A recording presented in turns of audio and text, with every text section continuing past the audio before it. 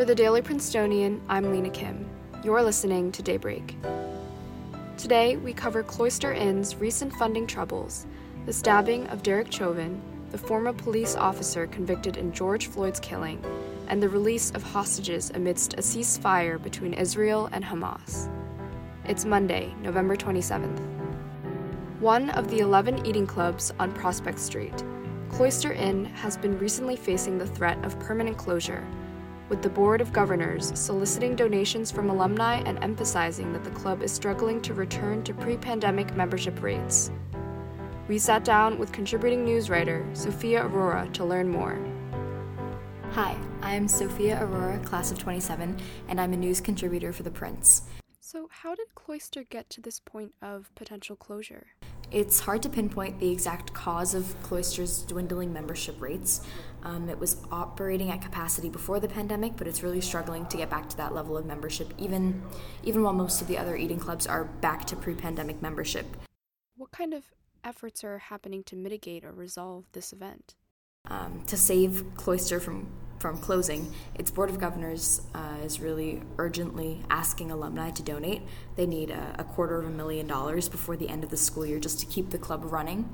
And in the long run, they're really hoping that a takeover during Street Week this upcoming spring of 24, will improve membership. And a takeover essentially means that they're trying to recruit a really large group of sophomores and juniors to sign into Cloister together and collectively decide on a new direction for the club so they retain more control over the club.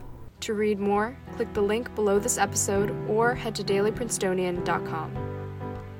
In national news, former Minneapolis police officer Derek Chauvin, who was convicted in 2021 of murdering George Floyd, was stabbed by a fellow inmate on Friday at the Federal Correctional Institute in Tucson, Arizona.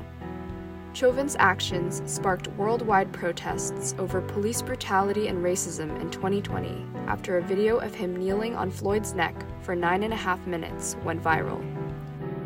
Although Chauvin appealed his 2021 murder conviction, the guilty verdict was upheld by a Minnesota appellate court.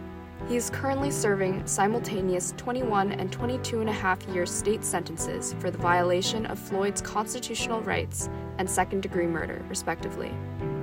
His stabbing is not the first major incident at the FCI Tucson. Just over a year ago, an inmate at the site's low-security prison camp attempted to shoot a visitor. These incidents come as increased scrutiny is being placed on the Federal Bureau of Prisons, as its lax security has opened a gateway for contraband items. In international news, a 4-day humanitarian pause in the fighting between Israel and Palestine began on Friday. The terms of the pause included the release of 50 hostages in Gaza and 150 Palestinian prisoners across the 4-day truce. On Sunday, the third exchange under this pause, 17 of those 50 hostages were released, including Abigail Eden, a 4-year-old Israeli-American dual citizen. Also released were 39 Palestinian prisoners, mostly children and young men, arrested for property damage, public disorder, and threatening or causing harm to Israeli officers.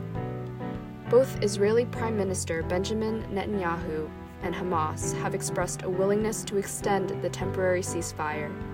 However, Netanyahu expressed that Israel will continue its war against Hamas until, quote, victory, even after the ceasefire to release hostages.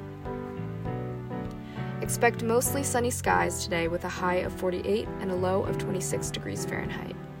That's all for Daybreak today. Today's episode was written by Twyla Colburn, Charlotte Young, and me, sound engineered by Zach Lee, and produced under the 147th Managing Board of The Prince. Our theme was composed by Ed Horan, class of 22. For the Daily Princetonian, I'm Lena Kim. Have a wonderful day.